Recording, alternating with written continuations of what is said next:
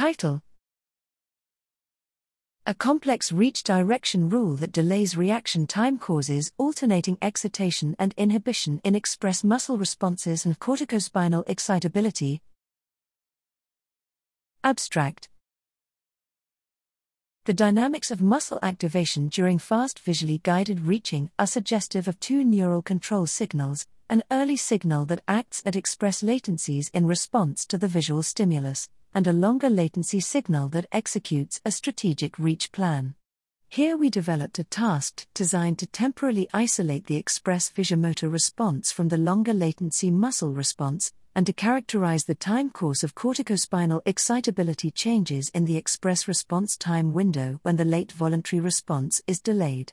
We tested this by measuring electromyograms, EMG, and changes in motor evoked potential, MEP, amplitudes following transcranial magnetic stimulation, TMS, of the motor cortex, as participants reached either towards or away from visual targets. Crucially, the information about the task rule was provided by the luminance of the target itself, and so was unknown to the subject until the instant of target presentation. This feature delayed reaction times, likely because additional, presumably cortical, processing was required to interpret and apply the rule before formation of a goal-directed reach plan. The earliest EMG responses to target presentation occurred with a 70 to 105 milliseconds time window, and were oriented to bring the hand toward the location of the target. However, there was also a slightly later response that was also time-locked to target appearance in a 105 to 140 milliseconds time window.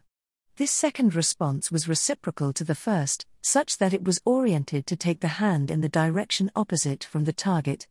In some participants, additional oscillating cycles were apparent after the first two target-related responses.